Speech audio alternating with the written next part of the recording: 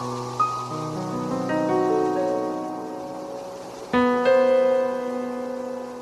that was Alonso Loaiza on piano with his cover of Space Dementia. I'm sorry if I didn't pronounce your name correctly. You can follow Alonso on Instagram at alonso_loaiza.f and also check out his YouTube channel. Links are in the show notes or video description if you're watching this on YouTube. Thank you so much, Alonso, for allowing me to use your cover on the podcast. Welcome to the Musecast podcast, the podcast for musers, and I'm your host, Anais Lucia. And it is a very appropriate cover because this episode is about Origin of Symmetry. Yes. And I am going to discuss Origin of Symmetry with my friend Gary, who you might have seen on the episode where we talked about the simulation theory film. I don't know why I'm moving my head like this, but I wanted to bring him on because even though it's very hard to pick, he said that Origin of Symmetry is his favorite album. So, you know, I'm trying to have different people come on to talk about their favorite Muse albums. So if any of you have a favorite Muse album that we haven't covered yet, please send me a DM so you can come on and talk about it. So without further ado, let's bring on my guest, Gary, and talk about Origin of Symmetry. Gary, hi, nice to see you again. Oh my gosh, thanks so much for having me on. It's great to see you again. Thank you for coming. And so we are going to talk about, you said your favorite Muse album was Origin of Symmetry. So it was really hard to choose, but if someone put a gun to my head, Origin of Symmetry, I'm super excited. I've been anxiously awaiting to talk to you about this album. Yeah. Awesome.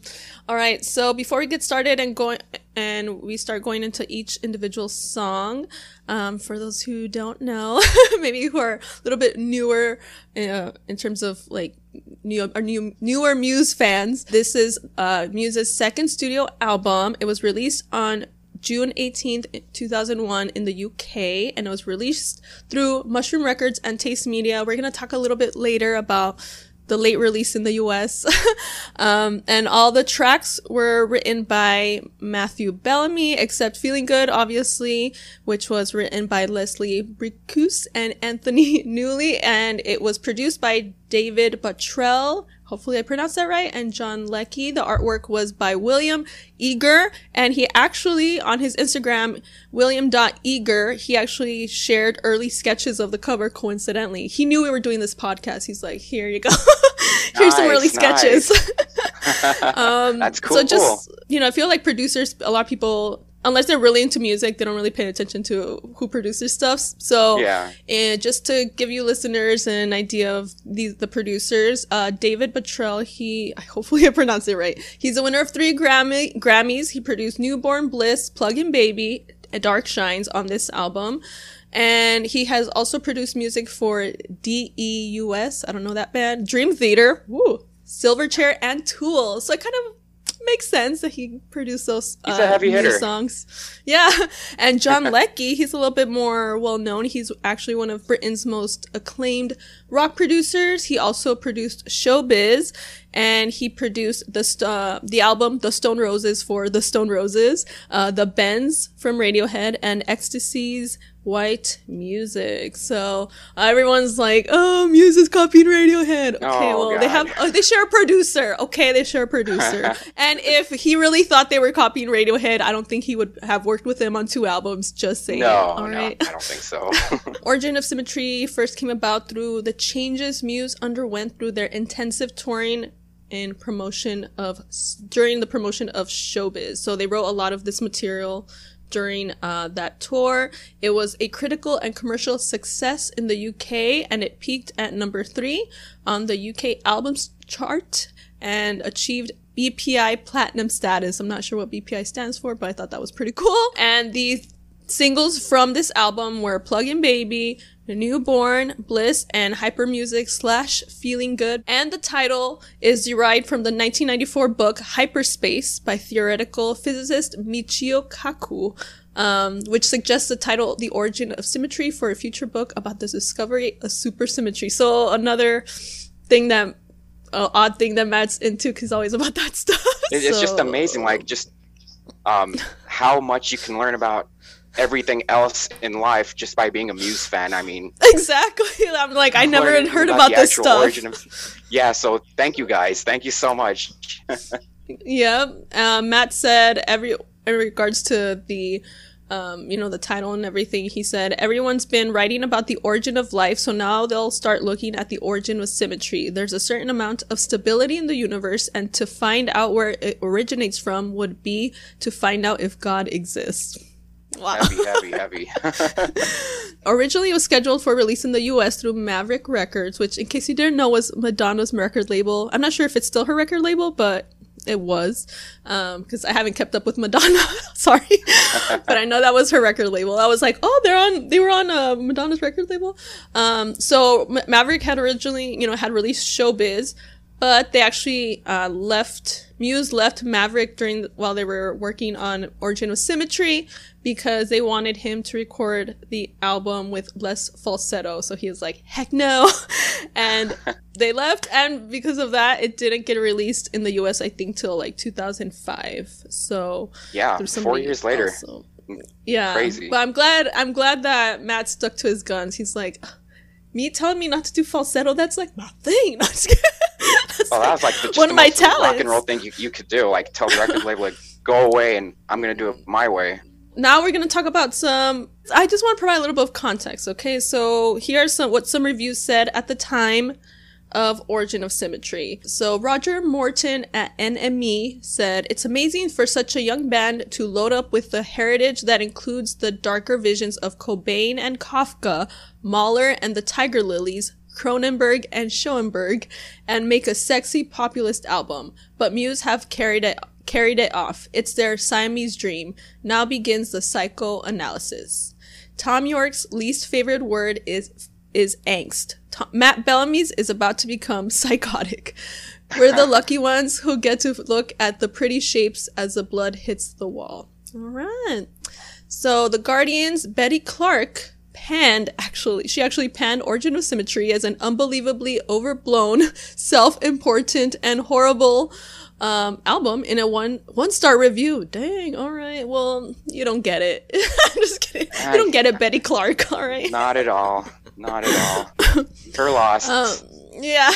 And Stylist magazine critic Tyler Martin conceded that Muse are very good at their craft, but felt that the constant overplaying of everything waters it all down immensely. But then later, Q is a great magazine. I would buy it whenever I would be in like New York, because they don't really sell Q magazine everywhere. So when I would see it, I would like buy it. I had the covers with like the Strokes and Muse because they were like my favorite bands. Nice. So Q magazine actually later listed Origin of Symmetry as one of the best 50 albums of 2001, while Kerrang! Magazine named it the 9th best album of the year. So yeah, good job. High praise. Good job. Yeah. And in one retrospective review, which is, she listened to it later on, obviously years later, Natalie Shaw from BBC, she said that it shows a band with the drive and unfettered ambition to create a standalone marvel, which not only awakens the ghosts and cliches from prog's pompous past, but entirely adds its own voice. And Bellamy's voice is intelligent and familiar, his cold grandiosity spreading like wildfire as the album plays out. In her 2011 work, Revolution Rock, the albums which define two ages, Amy Britton argued that on Origin of Symmetry, Matt Bellamy progressed his band's sound so much that he earned a new title, This Generation's Guitar Hero. So, yes, he still is a guitar hero. And, he was on the game, too. And I had to buy it. Of course. Didn't you have an epic Muse birthday party back in the day? Mm-hmm. Yep. 11 years ago. I want to have another one. It's time for another one. It's been a long You're overdue for another Muse birthday It's been long overdue. Anyone can overdue. Let's see how many Muse puns we can do throughout this whole podcast. That's a goal. One for me. No, just kidding. All right. So let's get started with track number 1, produced by David Bottrill, Newborn, which was released. It was the second single off the album, released June 5th, 2001. It peaked at number 12 on the UK singles chart, and it was also featured on the Hullabaloo live DVD. Some of the B-sides on the single were Shrinking Universe, awesome, Piano Thing, amazing, and Map of Your Head. Regarding the meaning of the song, Matt said it's about a semi-fear of the evolution of technology and how in reality it's destroying all humanity. My fear is that we can't control it because it's moving faster than we are, so the song's setting myself in a location in the future where the body is no longer important and everyone's plugged into a network. The opening line is link it to the world, so it's connecting yourself on a worldwide scale and being born into another reality. So, and this was 19 years ago. Yeah. I wish I could just like talk to Matt about this stuff. I feel like he could talk about it forever. It's like, Matt, you're onto something, brother. Then another interesting fact about this song, during the recording of the album, the band experimented with using Matt's voice for the arpeggios instead of the piano, but decided that it was too abstract and removed it during post-recording. So interesting that stuff. would have been interesting. Yeah, can we hear that? I want to hear what it sounded like. And it also was remixed for the film Swordfish by Paul Oakenfold, and it was featured notably in the 2003 French horror film Haute Tension. Haute Tension. I don't know if I said it right. Okay. All right. So, Gary, what are your thoughts on Newborn? Wait, what was your first song that you ever heard of Muse?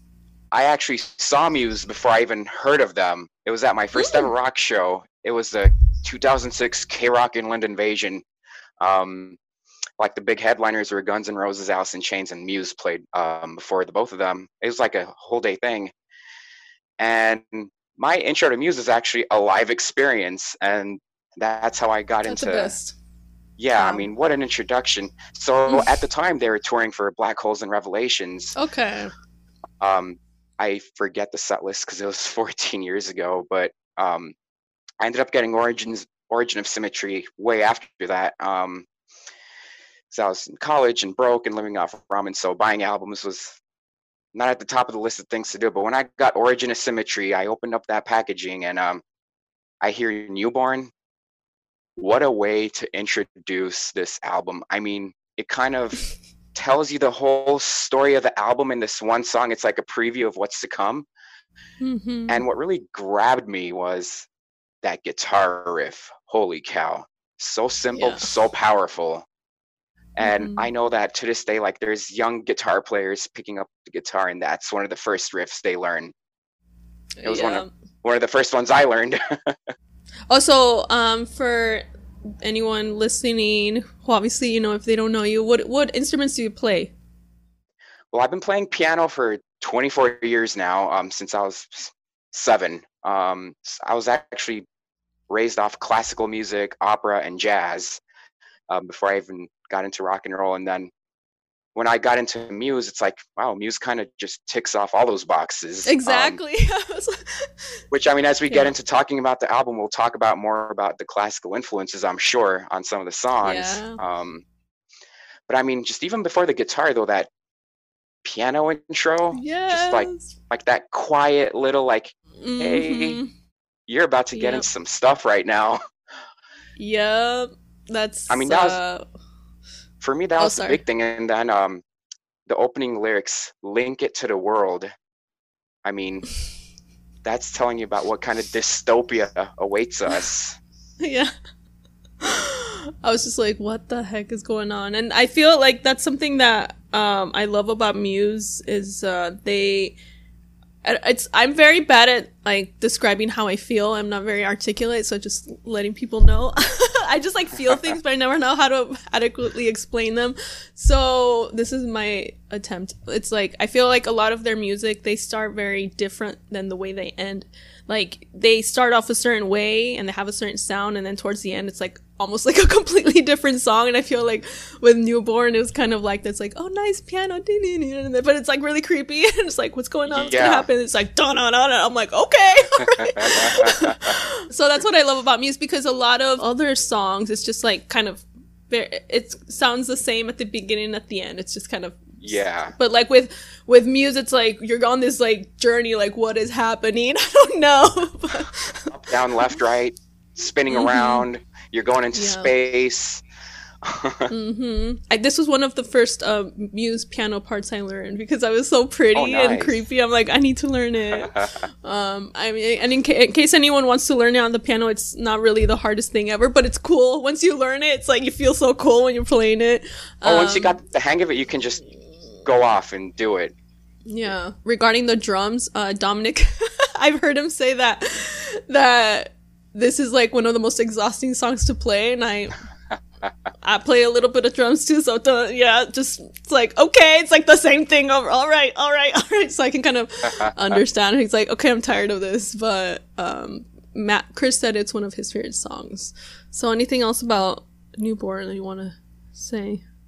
I wish we could play the song, but just we can't for copyright reasons, so, Another thing, since we were talking about guitars earlier too, the bends that Matt executes towards the end of the song, towards the outro,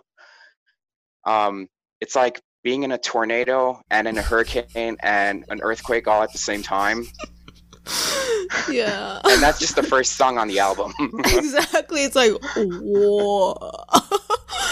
All right. Are you ready for this? Are you ready for this album? Towards the end, it's like, all right, I guess I am. And then the amazing, oh my gosh, another amazing song with another amazing piano part that I had to learn. Bliss. Bliss is just a perfect name because that is how I feel when I listen to this song. I'm blissful listening to Bliss. It was also produced by David Bottrell. It was the third single released on August 20th in 2001. It reached number 22 in the UK singles chart, and it was one of the most successful singles from Origin of Symmetry. The B-side had The Gallery, which was also so creepy and X-Files-y. I love it. Every time I hear it, it reminds me of the X-Files. Am I crazy? No, that's you call up Scully and Mulder. Yeah. Oh, and I have to say, piano thing, that is so freaking beautiful. I don't know, like the B-side from Newborn.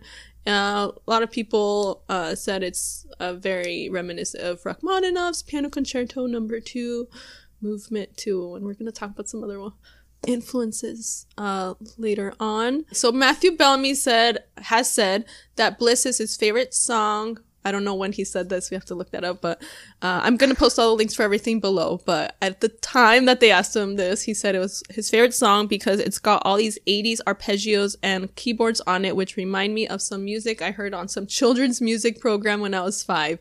I think I ripped it off that. And that reminds me of when I was a bit simpler, a bit more of a pleasant state. So I guess when he was, when you were like a kid, It takes him to a happy place, and yeah. What's not to like? I mean, I'd love to run into him in the street someday and be like, hey, is Bliss your favorite song still? It's been 20 years. Yeah. And if he says yes, I'll be so amazed. I always thought maybe it was like about like a girl or something. Like Everything About You, I mean, what do you, I mean, that's always the impression I got, but do you have other theories of what the song could be about? That I know, for me personally, that's what I thought it was about. Like just like some girl who's just like so amazing and positive. Resonates everything about you resonates happiness. And I was like, who is this girl? Wow, she makes me really happy. I guess everything about you is so easy to love. I mean, wow. Yeah, this girl sounds perfect. I think it would be a good love song. So, but it doesn't sound like a love song. That's the other thing too. Is I think like some of Muse's love. I don't think they have that many love songs, which is okay. That's the only reason I love Muse. They don't have like all love songs because I get tired of love songs. I mean, if you wanted that, you could just go listen to Whitesnake. Yeah. But this could be like a love song, but it doesn't sound like one. That's the other thing. It's more like an admiration song. I wouldn't say so much like love, but like he really admires this person. And everything about you is how I want to be. Mm-hmm. Yeah, like maybe it's someone he aspires to be like. He sees these innate qualities about this person he admires and wants to be like them. And then you watch the video and then you're like, what? Yeah. Yeah, all of their videos at that time were pretty crazy. This is the one where he's like falling, right? Yeah, I mean, if Yeah. he was, I guess he was talking to the producer. He's like, I want to fall down. And then the producer goes, how far? Matt says, yes. He's just falling the whole time. Like, he passes by Chris one time, then Dominic one time, and that's it. And then just goes off and becomes space dust at the end. Yeah. So, like, I saw the video first before I actually heard the song on the album. So, like, okay. I'm like, okay, I've seen the video, and then I listened to the song, like, 1 and 1 makes 3 in this situation. Anything else about this song before we move on to the next one? I think it's time we move on to the next one. That would give me a lot of bliss. All right. For me on this one. Oh, he's okay. He's trying. He's trying. We're Good gonna keep score later on. We'll tally it up. All right, next one. Space Dementia. All right, Space Dementia, inspired by Sergei Rachmaninoff, whose music Matt began to listen to while writing the album. And apparently space dementia is a hypothetical mental condition in popular science fiction where astronauts are sometimes said to experience while they're in space. And some of the chords in the chorus are an exact reduction of part of Rachmaninoff's second piano concerto first movement. And I listened to it, and yeah. Yeah, but 100%. That's okay. Yeah. It's a tribute. It's not a total ripoff. Yeah. It's respect to Rachmaninoff. I love, because I love classical music, and that's another reason I love Muse. I'm like, every time I hear anything, any like classical influence, I'm like, yes, like I can recognize it right away. I'm like, Matt, you need to choose. I mean, not that he's trying to get away with it, but like I can usually recognize it. So I'll be like, wait, that sounds very, Rachmaninoff or something, and then I'll look it up, and I'm like, yep, okay, yeah. Okay. It's also really cool too for like people who maybe don't listen to classical music or don't know much about it. Like, they'll hear these songs and they'll go and look it up, and maybe open up a whole new world for them. And I think it's amazing, like the way like Muse introduces, like, I was talking about earlier how we learned so much about like science and space and all that, but also about music too. Yeah. Like just the history of music. Like, you can totally tell the influences and all that. So Matt Bellamy, here's what he has to say about space dementia. He said, space dementia is the term NASA used for what happens if you're left out in space for a long time, because if you truly conceptualize the situation of being there and looking back at Earth, it can drive you mad. The song's about a person who's quite important in my life and who gives me space dementia when I look at them. It's about being intensely engrossed so that you become obsessive and almost nasty. Yeah, it's just, for me, like, just listening, like, obviously we have the piano, but then Chris's bass just drives the song. He's just motoring along, but you listen to the lyrics and you pay attention. H8 is the one for me. And could you maybe explain to the listeners what H8 is before we move on? So according to the Muse Wiki, Matt detailed the meaning of H8 in a 2003 interview. Using a microcomputer, Hitachi H8, which can be built into the industrial machines, you can learn and understand the inputs and outputs of the microcomputer as a basis of robot control, and conduct the experiments by C language for stepping motor control, servo motor control, and serial communication. H8 model, a 16-bit microcomputer, consists of 32-bit registers, has a flash ROM of 128 kilobytes, I think, a RAM of 4 kilobytes, SRAM with external extension of 128 kilobytes, and 78 I/O terminals in-out with the built-in AD and DA converters. H8 is a microcomputer usually built into a TV, VTR, mobile phone, and a car navigator. Since it has sample I/O terminals, H8 microcomputer is also used as a brain of a small robot. Sorry if I confused anyone listening. I probably confused myself as well. So, but that is a very thorough explanation, and I mean that's exactly it. Because at this point, like, what I'm getting from the song is Matt has just completely given up on whoever he was dating or with, or his love life, all he needs is this microcomputer. It, like he says, it gives me all I need and helps me coexist without you. Like, this is a man in despair. Like, he's in a dark, lonely place.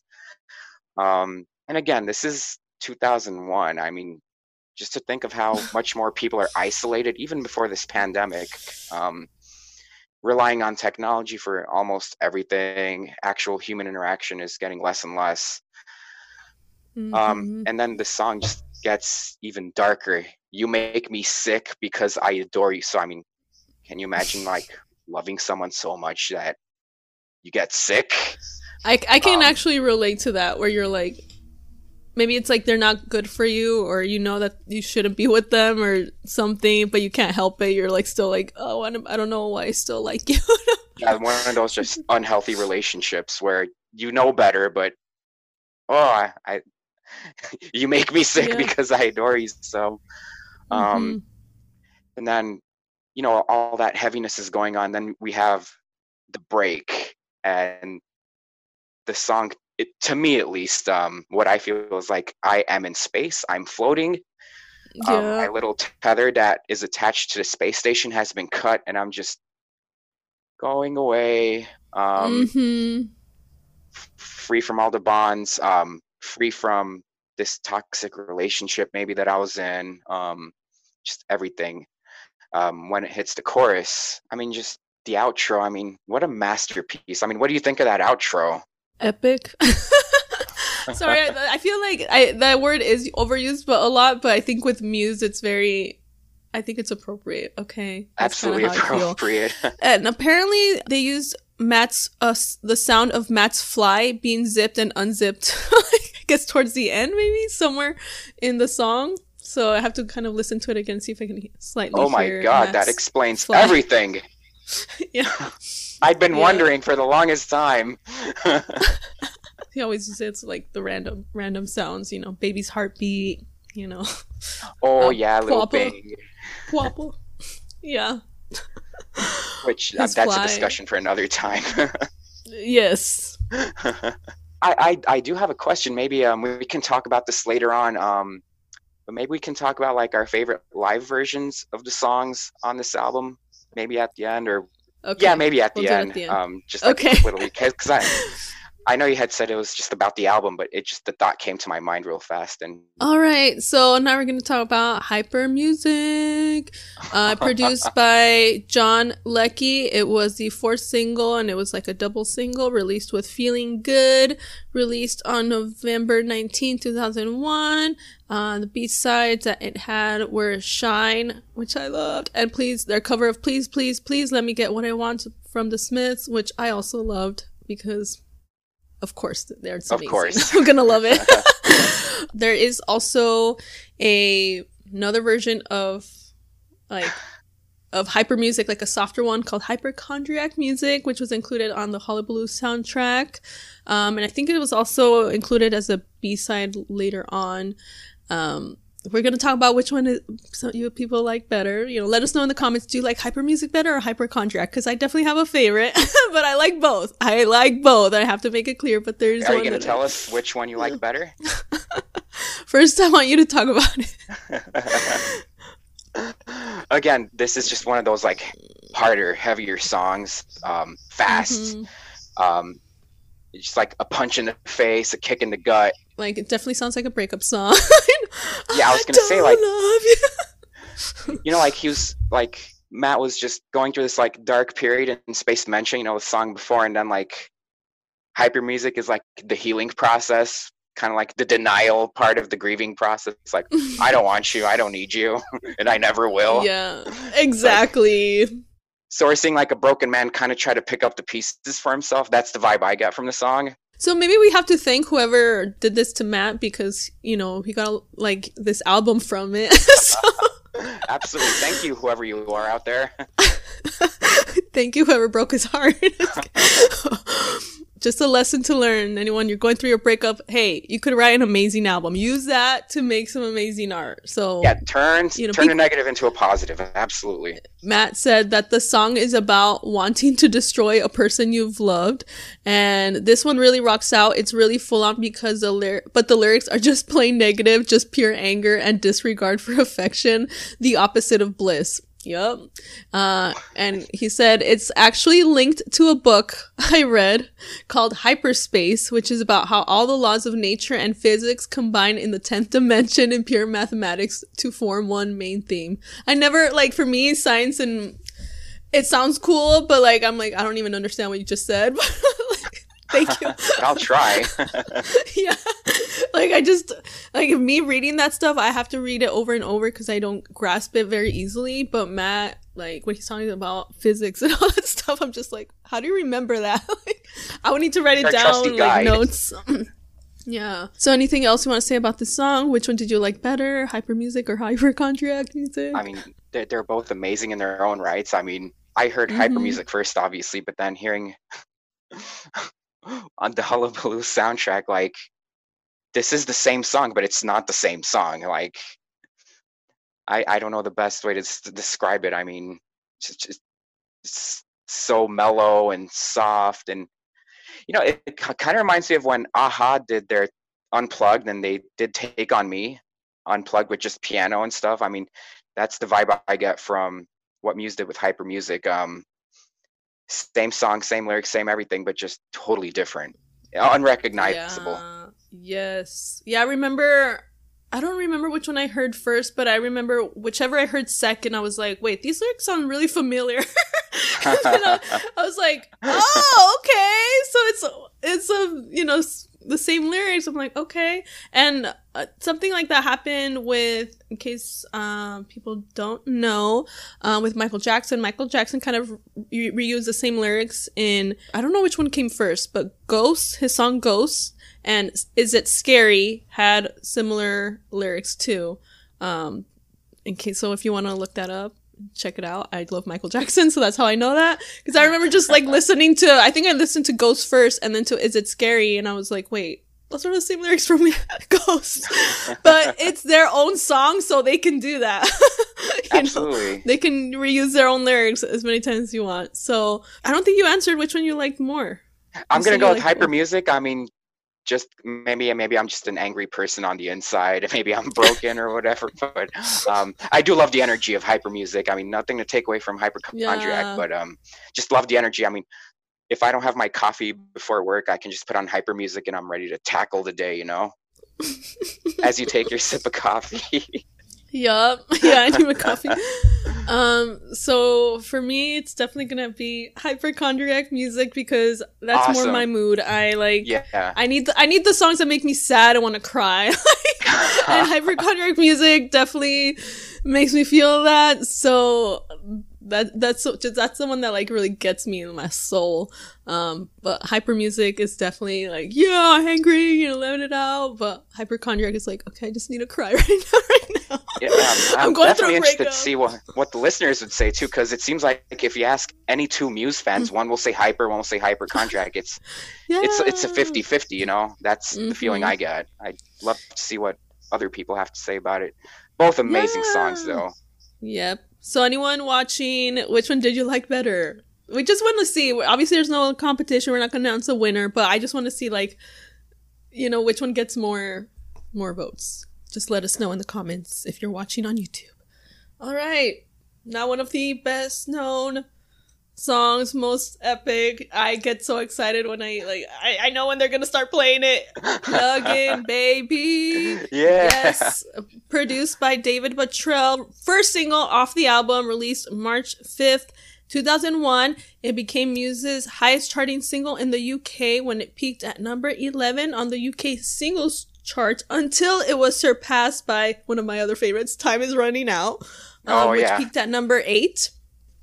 Today, Plug In Baby is considered one of Muse's most notable songs, and it was featured on the H.A. Harp I don't know if I say is it called Harp? Do I say Harp?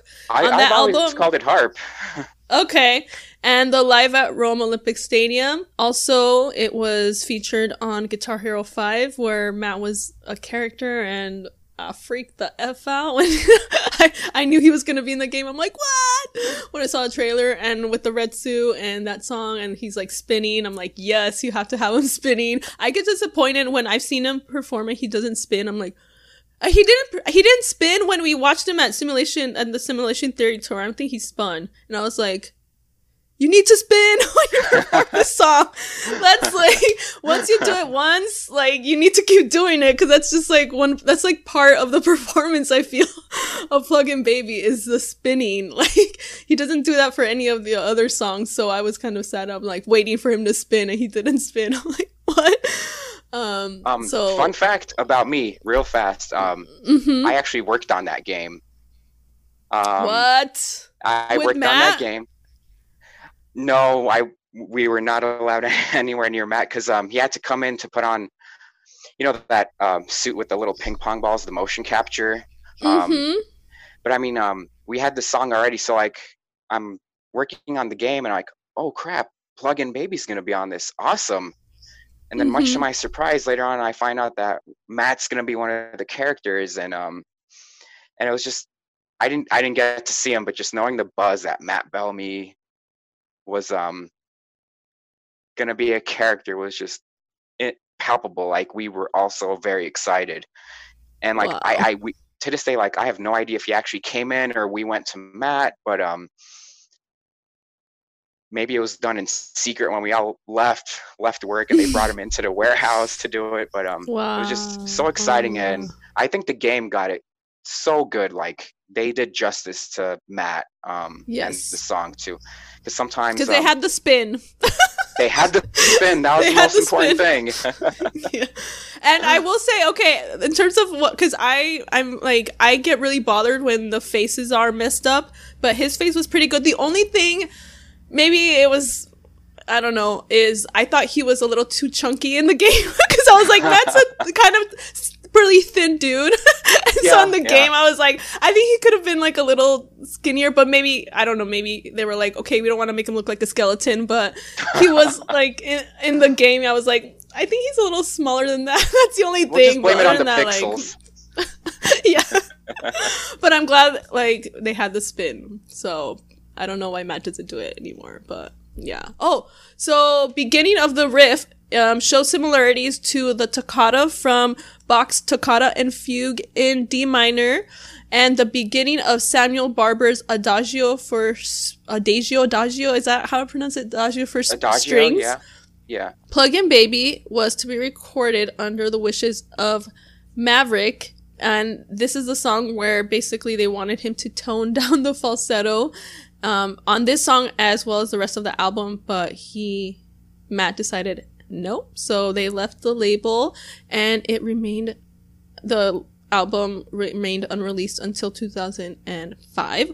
Also, the opening guitar riff has been voted by Total Guitar Magazine readers as the #1 ultimate guitar riff of the 2000s and the 13 best of all time in 2004. And in 2011, Spinner.com named Plug-in Baby the 46th greatest riff of all time, citing its play on Bach's Toccata and Fugue in D minor. 46? Oh, I think it could be a little bit higher. Yeah. Like, I think it's easily a top 25 riff in all of rock and roll, easily. Oh my god. Like, I think 50 years from now, there's going to be kids, like, learning that riff, like, as one of the first things that... Yeah, I feel that's also one of the, like... just a riff that anyone wants, like, that probably inspired a lot of guitarists to just start playing after hearing that, like, what the frick? Like, I think, I don't know. Yeah, it's like being hit with a wrecking ball. Like, I think it's like the opening riff is like in the same league as like Smoke on the Water and Sweet Child of Mine, Back in Black. It's just one of those legendary riffs and it's going to stand the test of time. But I mean, go ahead. No, it's because I was going to talk about the title because, just in case any non-Americans are listening in America, I mean, they're not as I don't even know if they're popular now, but, like, back when I was younger, there was these things called plugins, like the air fresheners. So it made me think, so it made me think of that, like, oh, plug in the air freshener. But there's so much more to the song than just the riff. So like, when you listen to it, I mean, well, what's your interpretation of the song? Because I know a lot of people can take it in so many different ways. I have no clue. I just enjoy it. I didn't really, I will say I'm more of a music person than lyrics. I don't really, I always pay attention to the music first and how it makes me feel, and the lyrics are kind of like later for me. Right. Like a lot of times, like they'll be, I'll be enjoying a song for years and years, and I've never like really paid attention to the lyrics, and then later I'm like, what the heck? So like, there's one from I think the 70s, called I'm Not in Love by 10cc, I think that's what it's called. Okay. I'm not in love. And I'm like, it sounds so nice and everything. I don't really pay attention to the lyrics. I'm just like, oh, I just love this song. It's so nice. And then one day I decided to actually read through the lyrics. I'm like, this guy's an a-hole.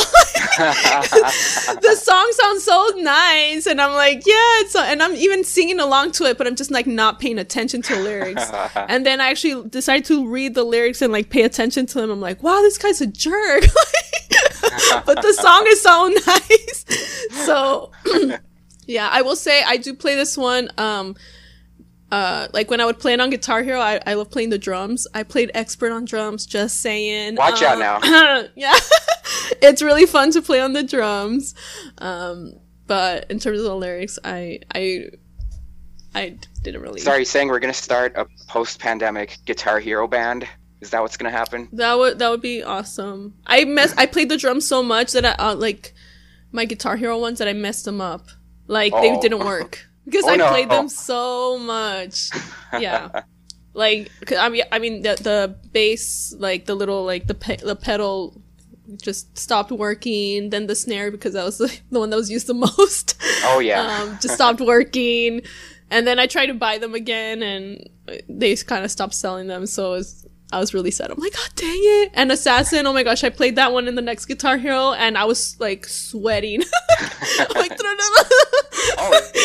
it's not just a game. This is real life. We're talking like it's realer than real. I'm really into it. And the first time I completed Assassin on Expert, like I cried. I was like, oh my god, I did it. Someone give me a nice pack. Exactly. And I don't blink when I play Guitar Hero. I don't blink, especially on Assassin. Like you can't blink because you'll miss a note. I'm like like just playing with my eyes open. Then I'm like, oh, I start crying because it's like, okay, I can blink now. Oh my gosh. But sorry, we're talking about another album. Sorry, let's get back to Origin of Symmetry.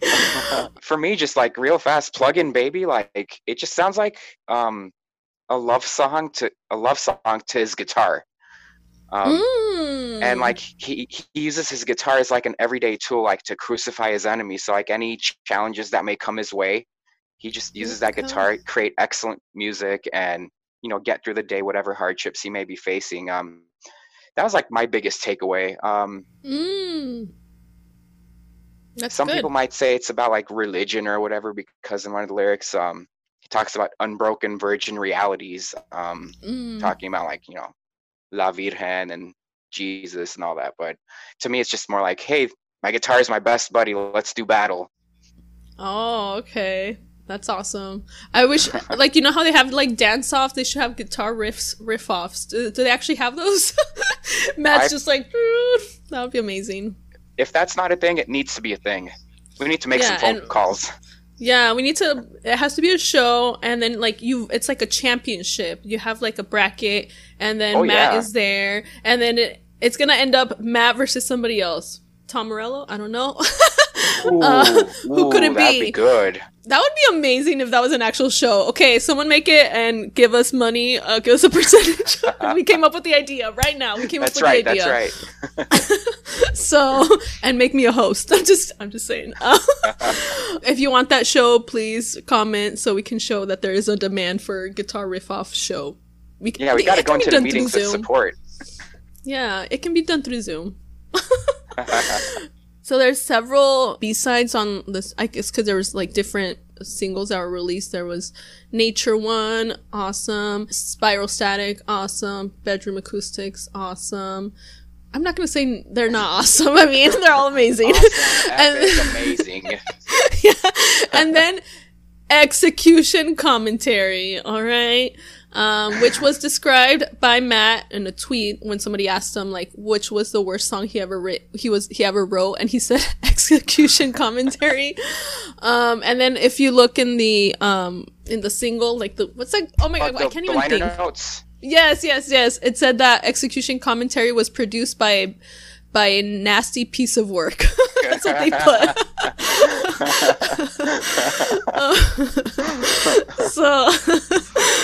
And then apparently the bass line resembles that of Rage Against the Machine's Tire Me. This is just, trivia I found at the 133 mark. After Matt's distorted falsetto for a few seconds, he makes a Bruce Lee type noise, but I don't know how you can like really decipher like anything. Like you have to slow it down. I don't know if you can hear anything. It's just like like for me, but it's still like yeah. So that's why I like it. I will definitely not be talking about the lyrics to that song. I'll tell you that much.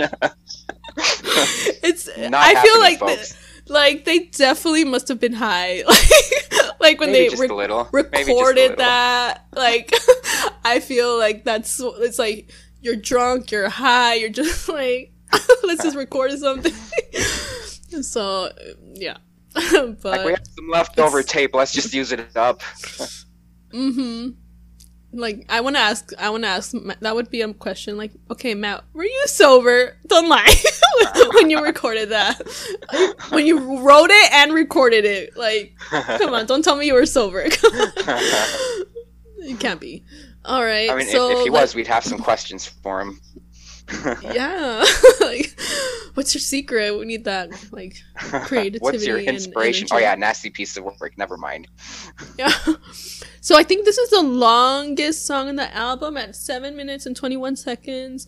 Citizen Erased. Citizen Erased. All right, produced by John Leckie, and it is the only song where the Manson 7-string E guitar is used. Which is what makes the song so heavy, like that 7th string. Oh my goodness gracious. Yeah, and according to Hugh Manson, Matt bought that secondhand. He had made it for a jazz musician as a 7-string guitar with no bridge pickup, just a neck pickup and a bridge transducer, which I had custom made with Mike Christian saddles in it. And then let's see. Oh yeah, Matt came to the shop and said, I need a 7-string for a certain song. And I said, I've got this one here that a guy doesn't want. Oh, okay. He didn't want it. He tried it and said, yeah, that'll do. All right. That'll do. One person's trash is another person's treasure, huh? Yep. Exactly. And Matt Bellamy said, in regards to the song, it's an expression of what it feels like to be questioned. I spend more time than most people being asked about purpose, and it's a strange feeling. I don't really have the answers, and I have to respond on the knowledge I have obtained so far, but the problem is that it gets printed and something else has come along that's made you completely disagree with what you said. Yep. And it was written around a drum beat that Dominic Howard composed. And Matt said Dom came in one day with this funky James Brown beat and Chris just started playing along. I then applied the chord structure that I already had and it suddenly became a full-on metal track out of nowhere. Because it was so heavy for so long, we decided to add another song to the end of it. Oh, okay. Oh, also, according to the Muse Wiki, this was on there. The song could also be a reference to Orwell's 1984, in which citizens are erased and lies control society. All right. And then when Matt was asked about the globalist and Citizen Erased, Matt referred to them as opposites. I guess Citizen Erased is loosely about a person disappearing into nothing, declining to take control or power and choosing to fade from memory rather than embrace the chaos, feeling trampled and blown away. To me, this song is church. it's just one of those songs during like the softer parts where like I will put both of my hands up in the air and just like look up to the sky and like shake my head like I recognize the universe. But honestly, just a dark song with like little hints of like sunshine coming through. Like it's like we're not going to send you directly to hell. We're going to give you some hope that you can pull out of this right now.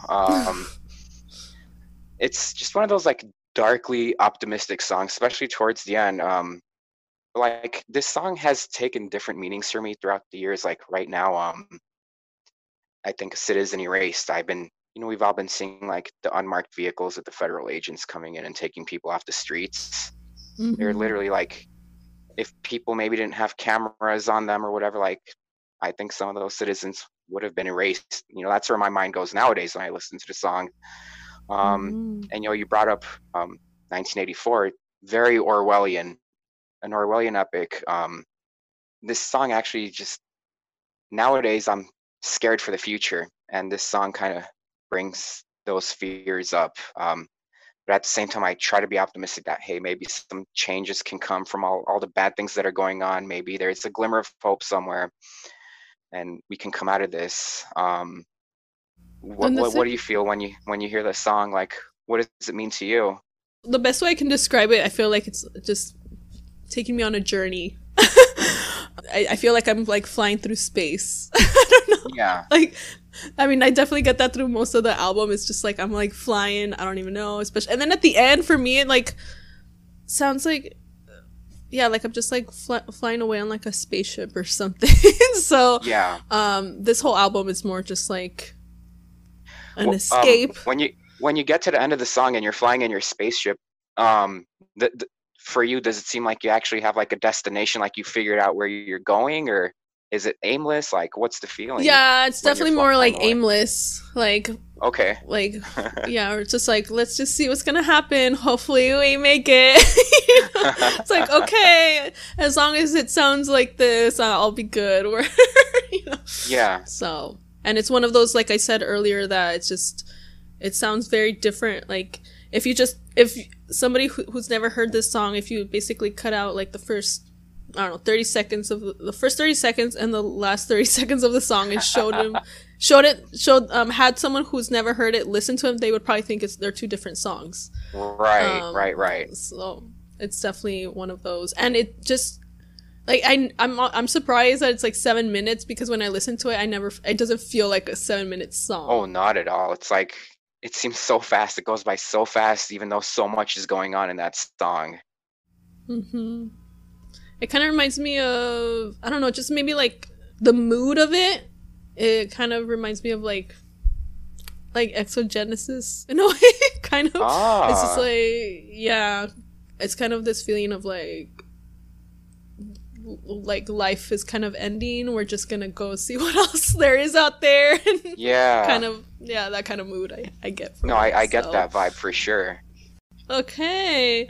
So next is track 7. Lots of falsetto here.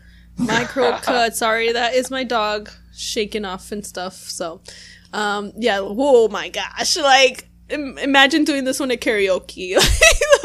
Woo! All right. It was produced by John Leckie. It has elements of, it's like kind of metal, but with some Baroque influences. And Matt's vocal range spans from D4 to A flat 5, and shares his highest recorded note with Showbiz and Survival. It's speculated to have been inspired by Prelude No. 3 in D minor by Johann Sebastian Bach, and yes, like I heard that and I was like, yup. And Matt said that the song was inspired by a dream he had in which he was in a desert and there were giant blades swinging from the sky. I was having these strange hallucinations of this triangular blade, really silver, metallic, razor sharp.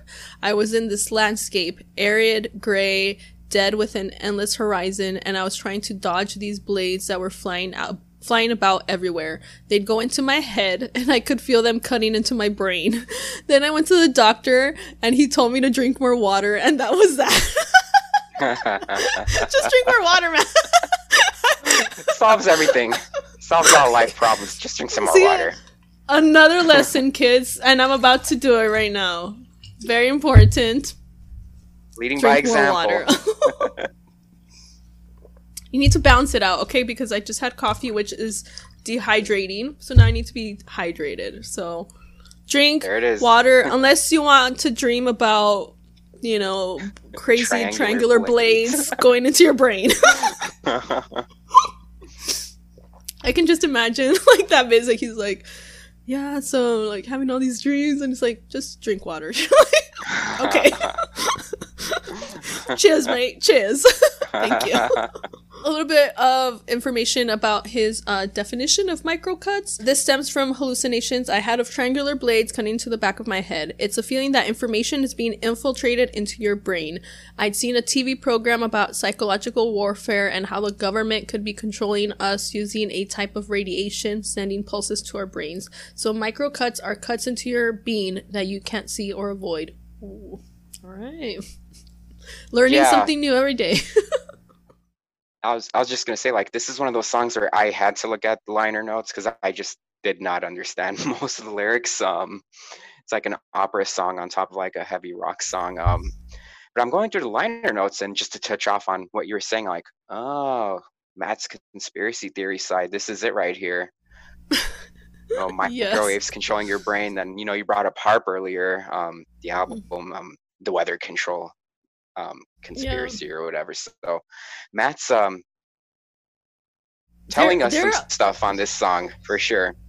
Yeah, they're always warning us. I mean, simulation theory. Now people who aren't even Muse fans, I see them like saying, like, what if this is like a simulation theory? I'm like, Muse was talking about that. They predicted this. They're ahead. They know. They've been trying to warn people. And it's so creepy. Like, I know we're talking about Origin of Symmetry, and I want to keep it at that. But just going through their like whole discography, like from start to finish, a lot of this stuff, you listen to the songs, and you're like, oh, Muse called it. Oh, that came true like 5 years later. Oh, this is actually happening right now. So, when you listen to Muse, just stay tuned, listen with your eyes and ears, and you might be in for a trip later Drones. on. I mean, come on. Come on. Yeah, that's why I love them. They know what's going on. They're smart. Absolutely. So, would you ever sing this song in karaoke?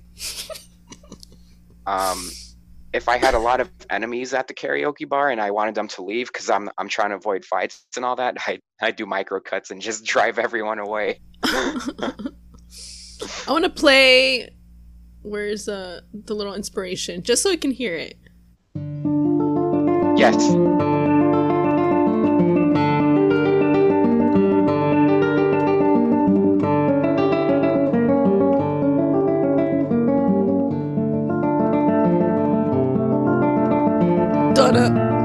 Donna. So when I started the song, you heard it? Like, oh, okay. There we go. That was one of the first Bach songs I learned on the piano. So kudos to Muse, and kudos to you for making that connection like so strong. Yeah, I haven't seen any like piano. Like most of the ones that I found on YouTube were like all guitar. So, oh wow. Yeah, I'll have to I'll mail you the sheet music. You can play along on the piano too. Yeah, awesome. All right, now one of the more mellower songs, Screenager. Is that how you say it? I think so. Screenager. That's how I say it. Teenager, Screenager. It was produced by John Leckie. An alternative title for it was Razor Blades. It is a track with the infamous bubble wrap, shopping bag, and skeleton bone percussion sounds inspired by Tom Waits. John Leckie was encouraging Muse to be experimental, so, that's why they used animal bones. I'm not sure which animal. I read llama toenails, so I don't know if that's, like, if it was for this song or another one, but I want to know which animal, like, which animal's bones they were using. And Matt said, Screenager is a modern teenager being brought up by the screen who develops a distorted image of their body because of pictures in magazines and because technology is rejecting the physical bodies we live in. It's also a bit about people who cut themselves because I used to have friends who did it and I didn't know why. I try to grasp that it's needing something quite brutal to remind you what your body's about. All right. And again, I hate to keep saying this, but that was 2001. I mean, if what Matt's talking about was a problem then, I mean, it's just out of control now with like the whole like people's self-image and all that, self-harm. But like if you don't pay attention to the lyrics or anything, just musically, it's just one of those beautiful songs that also kind of reminds you of Hypochondriac in a way. Like that's the vibe I get with the instrumental. Yeah. I feel like, you know, with the lyrics, like who you were was so beautiful. I feel like, yeah, I definitely got that vibe that like, you know, maybe he's trying to help a friend. Like maybe you're like your friend is just going through some hard times and you're trying to like just make them feel better. Like, hey, you're worth more. Like, yeah, stuff like that. So it's like a pretty but creepy song. Yeah, I mean, but it's cool. It just the person in the song has just suffered so much trauma because hide from the mirror the cracks and the memories. I mean, it's so bad that this person shouldn't even be looking at themselves. Like that's how badly like their image of themselves is. They can like pass by a mirror without having some kind of trauma. Definitely a song for pursuing mental health, to get some help if you know you've experienced some kind of trauma, just so you don't go into even worse things like self-harming and things like that. Even though it's such a sad song, I take a positive message from it. Like even though things are so bad, like, hey, let's help each other out and let's get better. And I think it's really great that Matt he's trying to understand something that his friends were going through, because a lot of people like empathy is not very, or just compassion is, in my opinion, not very common. So yeah, I think it's really great that Matt was like, you know, he's not one of those people like, oh, well, I'm not going through it, so I don't care. You know, he's like, he sees people going through stuff and he's like, he wants to understand, and it just makes me admire him even more just as a person. So it's a very lovable quality. Like it's a rare quality in people, but people who have it, like those are the ones you hang on to for sure. Yeah, he's an amazing guitarist and an amazing person. So how can you not love him? You know, how can you not? Love you, Matt. Yeah. So Dark Shines, track number 9, produced by David Bottrell. Alternative titles were Policing the Jackson Funk, Dark Shines, separated 2 words, Alien Funk or Dark Skies, and it's a little bit, you know, has like a little kind of like Latin sound during the verses. And Matt said that it's just about some hot girl, a chance meeting someone who you have a connection with. There's something a little bit dark about her, and it's asking why we're so desperately attracted to something of a dark nature. You know how like we've both been saying like a lot of the songs on this album, like they take us to space? This one takes me to Argentina, because it just reminds me of the tango. Exactly. Like right? Like Matt's saying like it's about some hot girl or whatever. Like this song is like, I mean, the tango is one of the most romantic dances you can do. So like, like I always get the vibe that Matt's doing the tango with like these dark entities that are just so like beautiful and attractive, but they're bad for him. But he's okay with it. And I think maybe all of us have a little bit of that on the inside. Even though something could be really bad for us, we still want it a little bit. We'll go after it a little bit. It's just a very human song. Like there's no pretension. There's like, hey, I know it's bad for me. I still want it. It's just so human. Yeah, I definitely get that feeling. Like when like every time I hear it, it makes me like feel like really like sexy. Dun. Like I want to dance tango with someone. I'm like I want to seduce somebody with this song. I'm like, dun, dun. And I have taken a little bit of tango, and I want to take it again to get better. But if I ever get good, I would love to like make up a tango routine to this song. Like that would be amazing, because that's how I feel when I hear. I'm like, duh, like I just get in this mood where I'm like, I want to seduce somebody and dance a tango with them. So when you go on so you think you can dance, this is a song you're gonna use. Yes. Or dancing. Oh no, I was gonna say I've always wanted to be on Dancing with the Stars, but you have to actually be a star first. So dang it, you're on your way. You're on your way. One day. I would love to represent Muse at Dancing with the Stars. I don't think anyone has ever danced to them there. Just get me tickets to the tapings. Yeah, of course. No one. I'll cheer you on. No one would ever think you could dance to a Muse song. You can. I'll make it happen.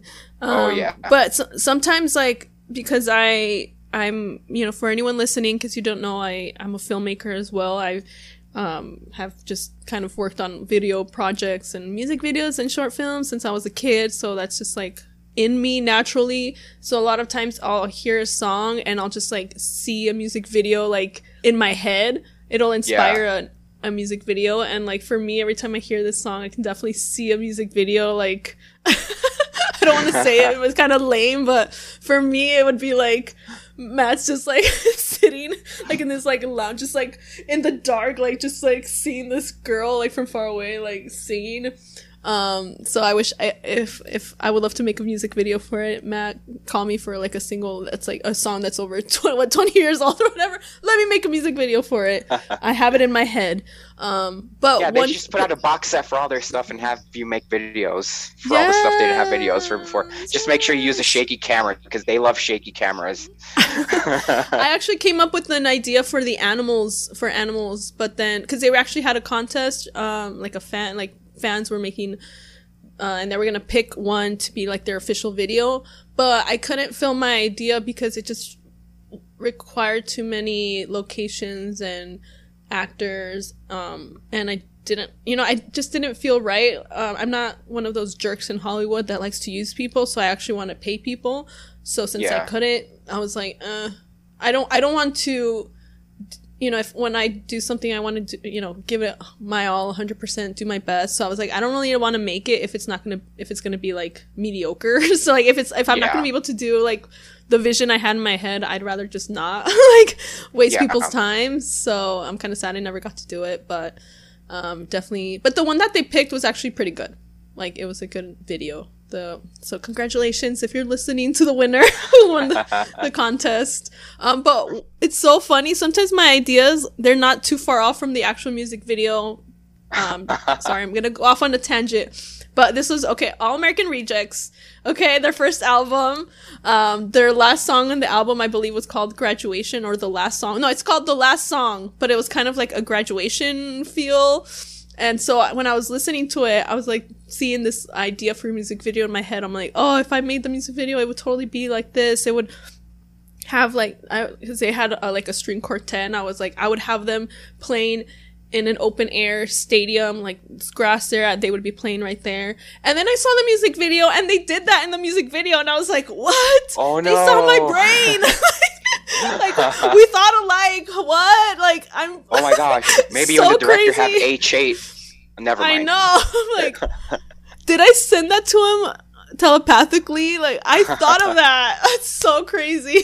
So I just let the music kind of inspire me, and I just thought that was really funny. Let me know if in the comments, anyone listening, if Dark Shines makes you want to seduce people too.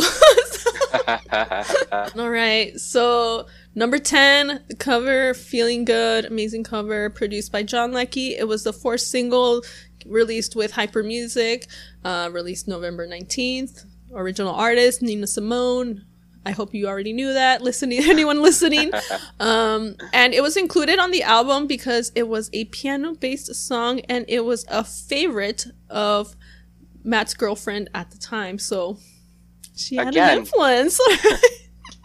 I don't Thank know you, if it's the Matt's same one. girlfriends, ex-girlfriends.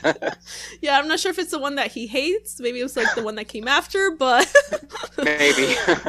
but that's interesting that she had that much of an influence. I'd be cool. I wish I had that much of an influence. If I was dating a guy in a band, I'd be like, hey, you should include this Muse cover. Like, just do it. Come on. I would push for Muse. I'd be like, to Muse. And you know, if he covered the Muse song, like that's a keeper right there. So that's the test right there. Like, oh, you want me to stay with you? You need to cover Muse. Just saying. And it was actually ranked as the 5th best cover in a poll by Total Guitar in 2008. And then in 2010, Muse's cover of Feeling Good was ranked by Enemy as the greatest cover song of all time. In September 2010, over 15,000 people voted it to number 1, beating the Beatles' cover of Twist and Shout and Johnny Cash's cover of Hurt. And in 2014, a BBC poll saw it voted the 9th best cover ever. And actually, Muse sued Nescafe in 2003 because they used their version of Feeling Good in a commercial without their permission. And they actually, the money that they got from the lawsuit, they actually donated it to Oxfam. So Muse, again, Perfect. being amazing. And then Nescafe later replaced it with the original Nina Simone version. And Feeling Good is also used in Virgin Atlantic's 2010 commercial that was run in the US, and it has been featured in the film 7 Pounds, the TV series John from Cincinnati, Doctor Who Confidential, Queer as Folk, Luther, Handmaid's Tale, Shameless, I don't know if it was the UK or US version, and Tracy Beaker Returns. And Adam Lambert, which actually recorded a Muse song, performed Feeling Good on American Idol, and he used Muse's arrangement of it, and it is also featured in the video game The Saboteur. Right on. Would you rank it as like would you rank it as the best cover ever? I don't know if I would rank it as like the best cover of all covers. That's kind of hard, but like Muse, I will say Muse, when I love their covers because they're always amazing. Yes. They're always so good. And they put their own spin on it. It's like it's that song, but they muse it up, like they musify it, like no one's going to mistake it for anyone else, you know? Before, just real fast, I want to talk about the cover of this cover. It is by far my favorite, like, single cover, like that lady, like, pouring beans into the wood chipper, whatever it is on the singles cover. Like that is like kind of like my brand of humor, just abstract. Like, and if the listeners haven't seen it before, I implore you to just Google image search like the single cover for Feeling Good. It's just so much fun. Yeah, I remember seeing it. I'm just like, what, the beans? It makes no sense. It makes perfect sense. I will say that Matt said that as if I read this correct, that the covers of all the singles of Origin of Symmetry were basically like, they basically, I guess, commissioned a bunch of artists. They gave them the title of the album, Origin of Symmetry, and they're just like, just make something based on that. And that's how they got the album cover and all the singles.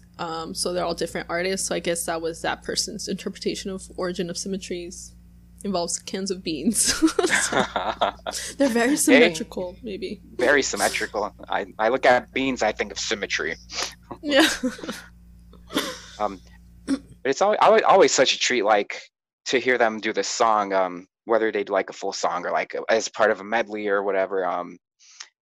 Everyone loves this song. Like, I think this song, if someone like doesn't really know Muse or hasn't heard of them, I think this song would be like a really good intro.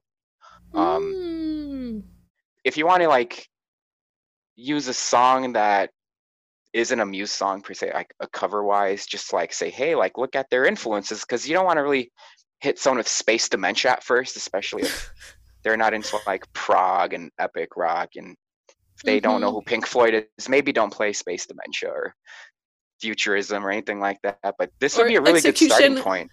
execution Totally. commentary. That's way later on. We'll save that for way later on. Like, this is the same band that did Feeling Good. Yeah. Totally. But Yeah. yeah, this is a song that everyone just loves, no matter what their taste in music is. Mm-hmm. And that's definitely something that I love about Muse. Like, when I want to introduce somebody to Muse, I'll ask them, like, what kind of genre, what kind of genres do you like, who's your favorite artist? So I try to find something like in the Muse catalog that's kind of similar to that artist, because they have something, they have a little bit of everything. There's something for everyone. Mm-hmm. So I'm like, okay, listen to these, and then if you like that, then you can explore the other stuff. But that's how you're gonna kind of like win them over. Like, if someone's really into, like, maybe the more piano stuff like me, they maybe not like the heavier stuff, or but I'll be like, here, listen to Absolution. There you go. So, or Piano Thing. There you go. But yeah, they have a little bit of everything, especially now with like the later stuff. They have more like, you want a little bit of R&B, funk, absolutely. dancey stuff, electronic. There, we have it there. So. And actually, it was one of those songs. I mean, we'll talk about this some other time or whatever, but it was one of those songs that really like cemented my love for music. Like, I had to get off the freeway and buy The Resistance. It was Undisclosed Desires. Like, I heard that song and like it changed my life, and that's when I became like a full-time muser for sure. Wow, that's so funny, because actually, I think I read that somewhere else. I forgot what song it was they were referring to, but somebody said like about a Muse song too in the comments. It was like on YouTube, and they said, "Oh, after I listened to this song, I had to get out of my car and just like cry or something like that." It was like a more sad song, but I was like, "Wow, it's music is powerful."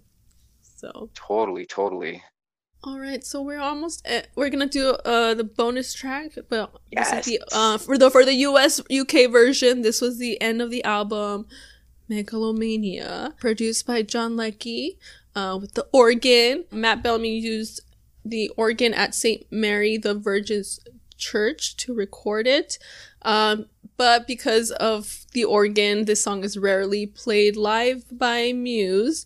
But they did play it at their charity gig at the Royal Albert Hall.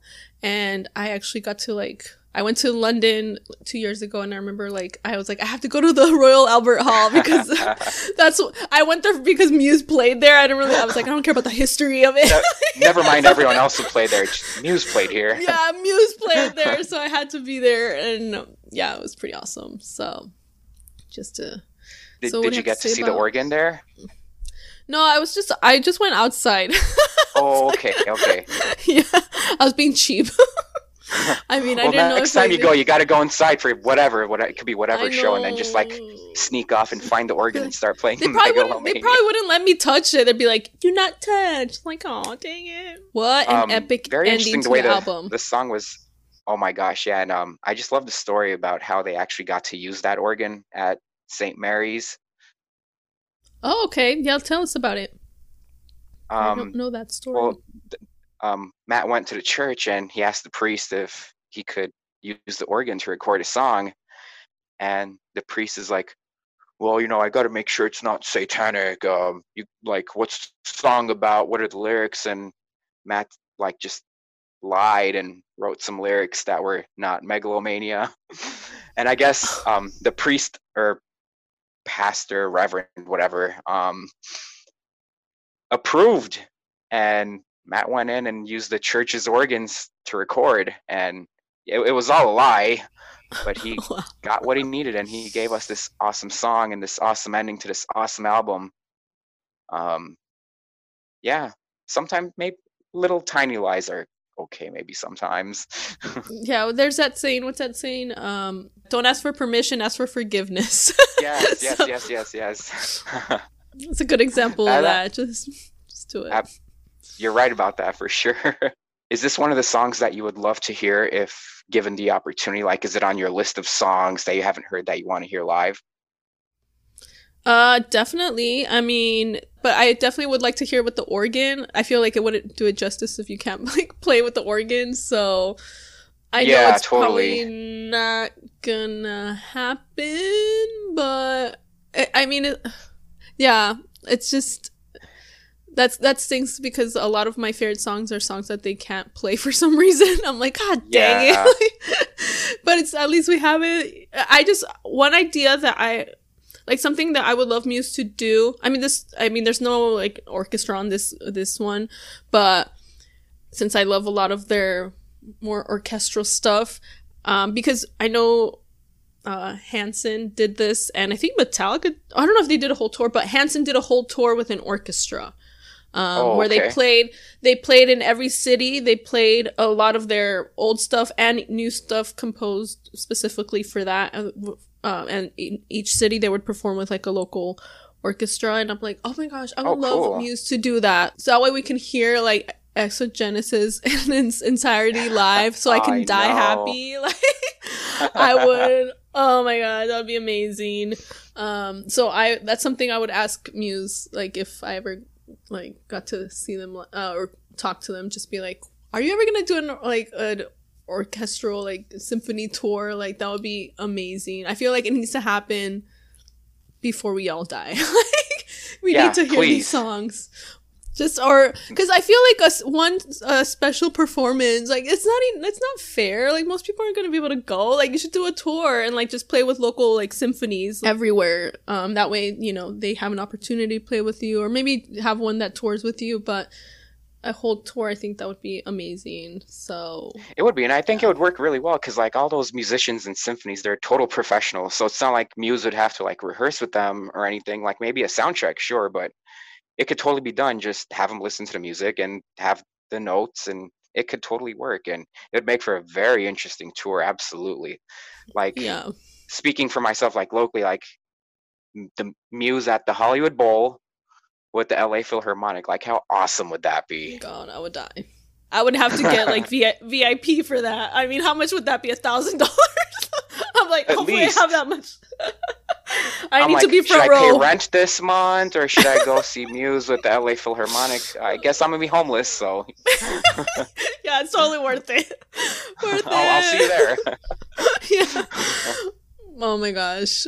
Let us know in the comments if you want them to tour with the symphony, because it has to happen. Like, okay, I'll be like, Muse, you did a lot of like, you know, little experiments and stuff, like with, you know, simulation theory. Cool, that's great. Go back, play with symphony right now. We need to hear Exogenesis in its entirety. Stop teasing us a little bit here, a little bit. No, like, I want to hear everything, the entire thing. Absolutely. Come on. And I know I'm not the only one that wants to hear all their other amazing songs like that. Yeah, they could just do a tour of like songs that are not played live often at all, like the rarities tour or something. Like Assassin. I've seen that one live once, and I forgot where I saw them perform it, but I know it was one time. Assassin? That's one of my favorite songs. Yep. It was at our show. We got a little bit of it. No, because that one they did it as part of the medley. Yeah, I mean, it wasn't the whole thing. Yeah, but because I've seen them 9 times, and somewhere before Simulation Theory, I remember seeing them perform it live, but I don't remember where it was because of all the places I've seen them. Right. But yeah, like, I was lucky I got to see them do it. So apparently it's one of the rare ones, but I would love for them to do it again. And I was so like, I was happy they did a little bit at Simulation Theory, but I was like getting like really excited, and then they moved on to another song. I'm like, no, why are you teasing me? Like, play the whole thing. It's so good. I know, but I guess a little bit's better than nothing, huh? Yeah. And one of my favorites is because I love it so much is Endlessly. That's one they like rarely ever perform. I think they've only performed it like a couple times, and that's one of like my favorites of all time. I'm just like, do it. I love it. It's so good. I wish I could just pay them, be like, can you do private performance for my birthday? Just, here's the set list. Exogenesis, Endlessly, Assassin, Megalomania. You know, I'm sure that can all fit in my place, like all the instruments. Like I'm sure there's room for everything. A whole symphony. So. Get in here. Let's go. How much would I have to pay them? I'll be like $1 million? Like, okay, will you do it for $1 million? We'll get the I'll pay GoFundMe going. I'll pay for Lavella's college education. Just kidding. Okay, I'm not that rich. Well, I'm not even rich, but just wanting to do it. Oh yeah, we were talking about megalomania, weren't we? And we Sorry, we went off on a tangent. we drove off the road. It's just so funny to me because you know how he lied to the priest to use the organs in this church, and like megalomania is such like an atheist song. I think it's just perfect. Yeah, it sounds like, I don't know, is it like where you're dying or something? Like I said, I'm not like a words person or lyrics. Like in college, I always, or just in school in general, I hated when they would be like, analyze this poem, analyze this. I'm like, I just want to enjoy it. I hated analyzing things. I'm like, I just want to enjoy it. Sometimes a tree is a tree. Like, that's how I feel. What's the meaning? What's the meaning? I'm like, just enjoy it. It's a nice poem, okay? That's how. But also, it's, you know, just like different personalities. You know, some people are more like analytical, and I'm just more. In case you don't know about when I'm saying you, I'm not saying you, Gary, specifically, but people who know about Myers-Briggs. There's people who are more the judgers. Yeah, judgers, more perceivers, and I'm a more perceiver, where it's more about like the feelings and things like that, and judges are more like analyzing stuff. I'm just like, I just feels good, okay? Feeling good. I'm feeling good. All right, that's my other one. Another pun. And I totally can't help myself because Matt just got so many interesting things to say, and I know there's like always more to the meaning. Like, he might say one thing, but it could mean a whole different thing. And also, like, the best part too, like, I mean, it's not like this with a lot of bands. There's some bands for sure, but this band kind of allows you to like come up with your own meanings. Like, if you hear one song, you might think it's about something, and I might think it's about something else. And that's just like a true like master artist who just lets you like imagine things the way you want to see them. But of course, if like the song is straight up like brick to the head, like, no, this is what it means, for sure, I'll accept that. But like with music, like, I do feel like the music lets us room for interpretation. That's what makes me like an artist even more.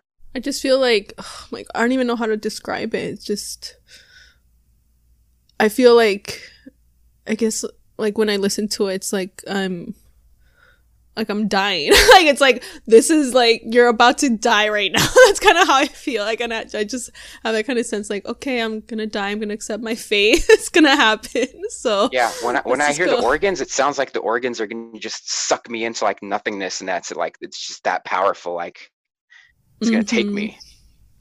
Yeah, it's like you're about to die, but you've accepted it. You're like, okay, I'm good. I'm ready. Take me away. Yep. I feel like it's just a good ending song. Like, I feel like I could see it like at the end of like a horror movie or something. Oh yeah.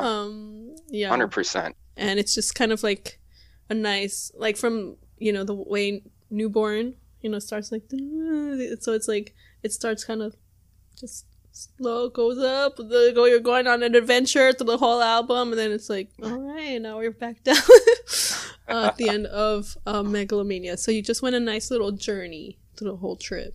I mean, through the whole album. And again, how you're saying with some songs where like you can play the intro and then the ending, and then you're like, oh, is this the same song? Same thing with this album. If you played the song Newborn then Megalomania, like, no way, like, this is not on the same album. This isn't, you know, no way. But it's such a treat. It's like having like a 7-course dinner with like 4 desserts. Yes, it's good. Get a taste of everything. It's good simile or metaphor. Simile, right? You said like. That means it's a simile. I don't know. I failed English in high school. I don't know. I can't talk too good. All right, so let's move on to the extra song on the Japanese edition. Why do they always get the good stuff? I don't know. Are they the only ones that appreciate it? Because I would have appreciated too, Muse, if you would have put Futurism. You know, I'm just over here like, US take version, my money. Yeah. So Futurism was produced by David Bottrell, and alternative titles for it were Spectrum, Tesseract, Electro Empire, A Political Land.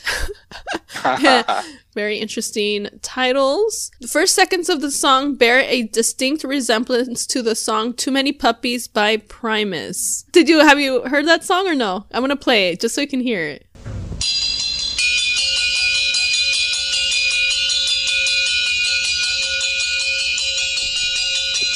So it's just mostly simple. So you can kind of hear like Futurism is gonna start. Yeah. So it's mostly just like the little symbol right there, but there you go. I forget which tour it was, but before Muse played Futurism, they did like a quick little cover of Too Many Puppies, and it was such a nice little segue into Futurism. So they're totally fans. I mean, if you're as good a bass player as Chris is, like, you have to like pay homage to Les Claypool for sure. It was such a treat. So it's about a futuristic world, futurism, but it wasn't included to Origin of Symmetry. I guess, like, you know, the US and UK, the other versions, because of its difficulty to play live. Yeah, I don't think, have they ever played it live? I don't think so. Have they? Maybe. I mean, at least one time, because of the whole like Too Many Puppies Futurism. Oh yeah, that's true. That's true. Yeah. Live performance. Oh, okay. So here in the Muse Wiki, they don't have a whole list. Okay, so the first, Reading Festival 2000, and then despite the band said it can get difficult to play the songs performed live for the second time ever at Zepp Tokyo in 2013. And then other performances of the song were during the Psycho UK tour in 2015. And I think that's it. All right. Okay. And Futurism also, I'm not sure if this is what, you know, I don't think Matt actually said this, but it is also an Italian art movement started by Filippo Tommaso Marinetti in 1909. It contained the first glimpse of what is now known as modern art. Matt also said that Futurism and The Groove were two examples of B-sides that he felt were better than some album tracks. Ooh.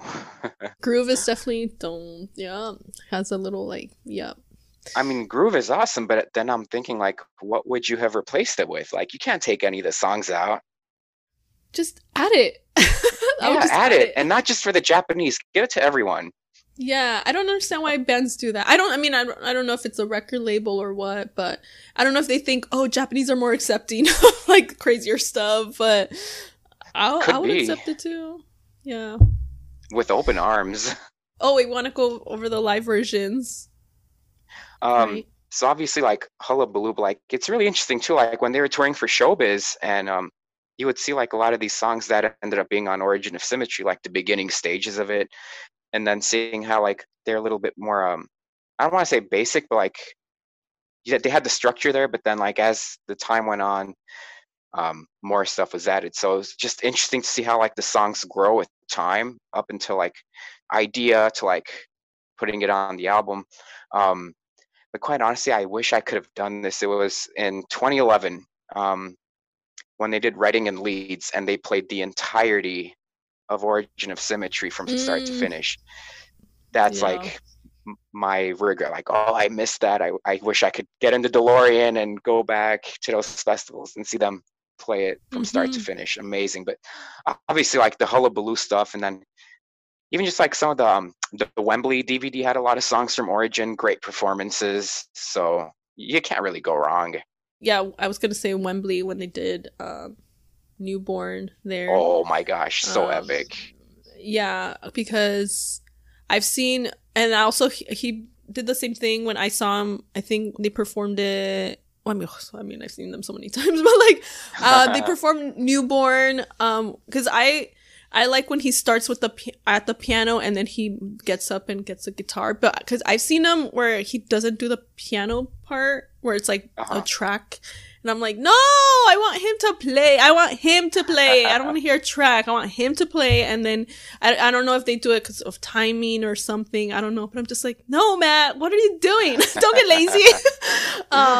So yeah, he definitely did that at Wembley, and obviously Plug In Baby, that performance was amazing because he actually did spin, and I think That's they so also important. performed it.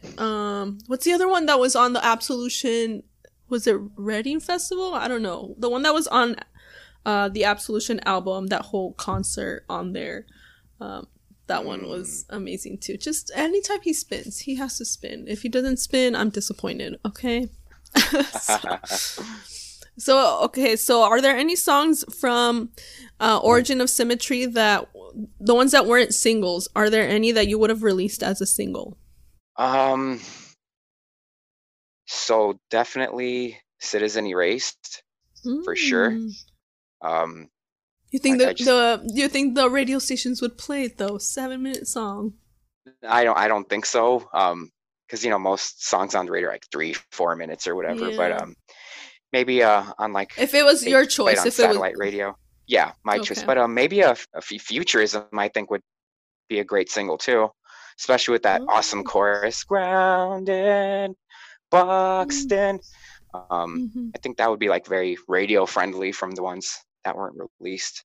For me, I think because of the piano, I would have chosen Space Dementia, but it's like 6 minute Yeah, song, so yeah, not exactly radio friendly, but yeah, not Be- very poppy at all. But I because mean, it that's would my just be favorite song. different, it would just Yeah, be different, if somebody's listening to, like, if you play it on, like, yeah, alternative rock, I think they would be more tolerable. Like, you probably wouldn't put it on a top 40 station, but like, if yeah. someone is listening to like alternative rock station, I think it would fit there. They'd probably be like at first like, what is this? At the beginning, and then they hear the drums and everything, they're like, okay, all right, I think they could get into it. So And I feel agree like because like if you can put November Rain on the radio and it's like a 9-minute song, you can do Space Dementia. Like hmm if the song is good, who cares how long it is? A good song is a good song. yeah, like I said, whenever I hear Citizen Erased, I never like feel like it's a 7 minute long song. I'm like, Right, dang, that right, went by right. fast. Yeah. So you said Space Dementia was your favorite song, because I was gonna ask you about that, like your favorite song from the album. Yeah. It's just with my classical music influences and Rachmaninoff and Mm-hmm. the lyrics, the meanings behind them. For some reason, I'm just really hooked on Chris's bass playing on that song. I know there's way better songs that he plays way better bass on, but just it's so driving and it's sending the message home. And honestly, this is one of the songs that does make me feel like I'm in space. I hate to keep saying that because the name of the song is Space Dementia, but I feel so light and airy It and just like nothing bothers me in the world. Like my whole life could be a poop show, but I'm listening to the song and everything's cool. Like everything will be fine. Like my problems aren't all that big. Yeah, if I ever get to go on like the spaceship, like Elon Musk's or SpaceX, I'm gonna be like, can we play Space Dementia while we're going to space? That's gonna be the Absolutely. soundtrack flying, like, so appropriate.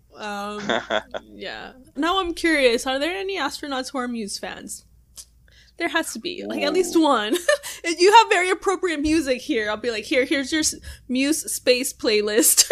Here you go. Listen to it. I think it would fit really well. I mean, if I So was to if make ever, a bet with anyone, I would say that there at least one time there has to have been like a Muse song played in space. yeah, I mean, they're in space for a long time, so, like, come Yeah. on.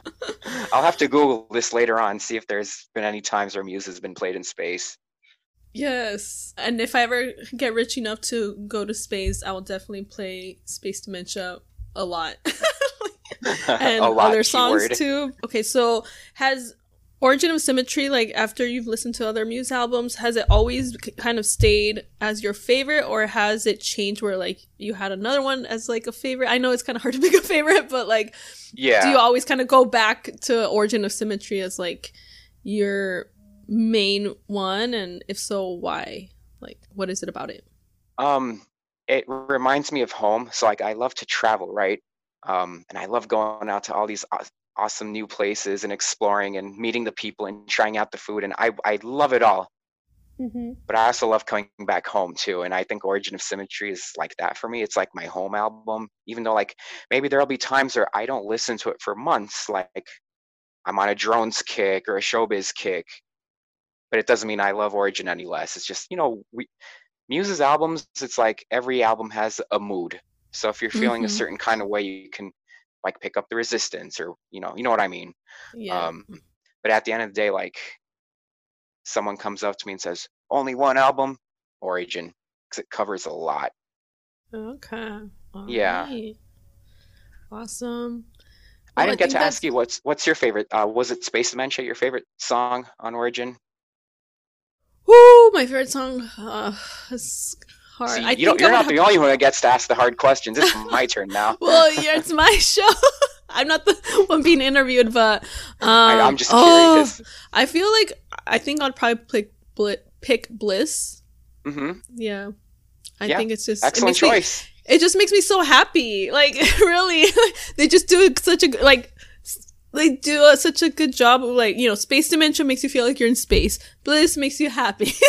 And that's how I feel. And it's just so, I love playing it. I love seeing them play it. It's just, like Marie Kondo, it's just joy, like pure joy. I would never, if Marie Kondo's like, would you throw Bliss away? I'd be like, no, this brings me joy. I'm keeping Bliss.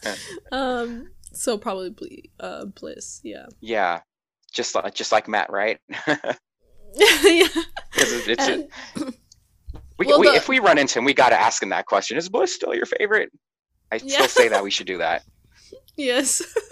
And I mean, just everything about it, just like it makes me feel good. And also just the lyrics too are really like pretty and like just positive. It's like, oh yeah. Like if somebody was saying that to me, I would be like, oh, that's so sweet. Like, that's so sweet.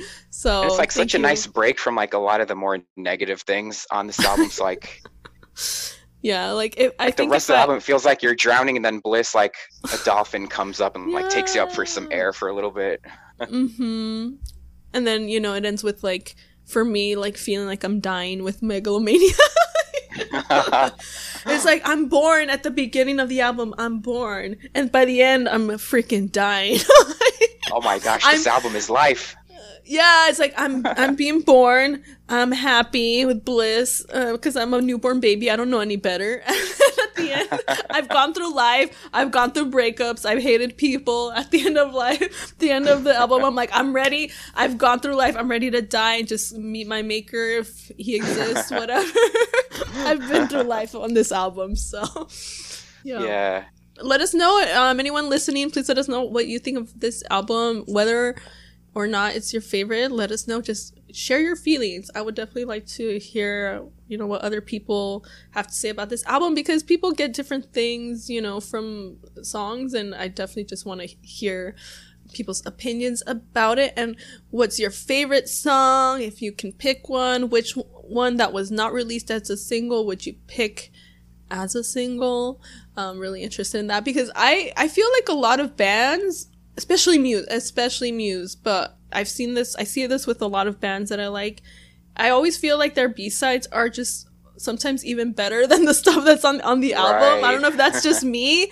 And I'm like, why didn't you release this as a single? First of all, why didn't you put it in the album? Second of all, this could have been a single. Why? And I feel like, I mean, Muse has so many good B-sides. I'm just like in love with them. And I'm like, why wasn't this on? Like, this should have been a single or a B-side. Come on. I think maybe I like a lot of B-sides because they're a lot of times they tend to be kind of different than maybe their normal stuff, and also different from what you hear on the radio. So it's just like refreshing. I'm like, oh my gosh, you did something different and it's amazing. And I just wish people like could, I guess the general audience, they're not more accepting of that. Like if they hear something different, they're like, get it off. But I'm more like, ooh, this is different, like, this is interesting. So I just wish, the radio, like, just people in general were just more accepting of, like, different things. And so that, because I feel like I would enjoy listening to, like, modern music now if it was more interesting, where it's like, okay, this is, like, not memorable.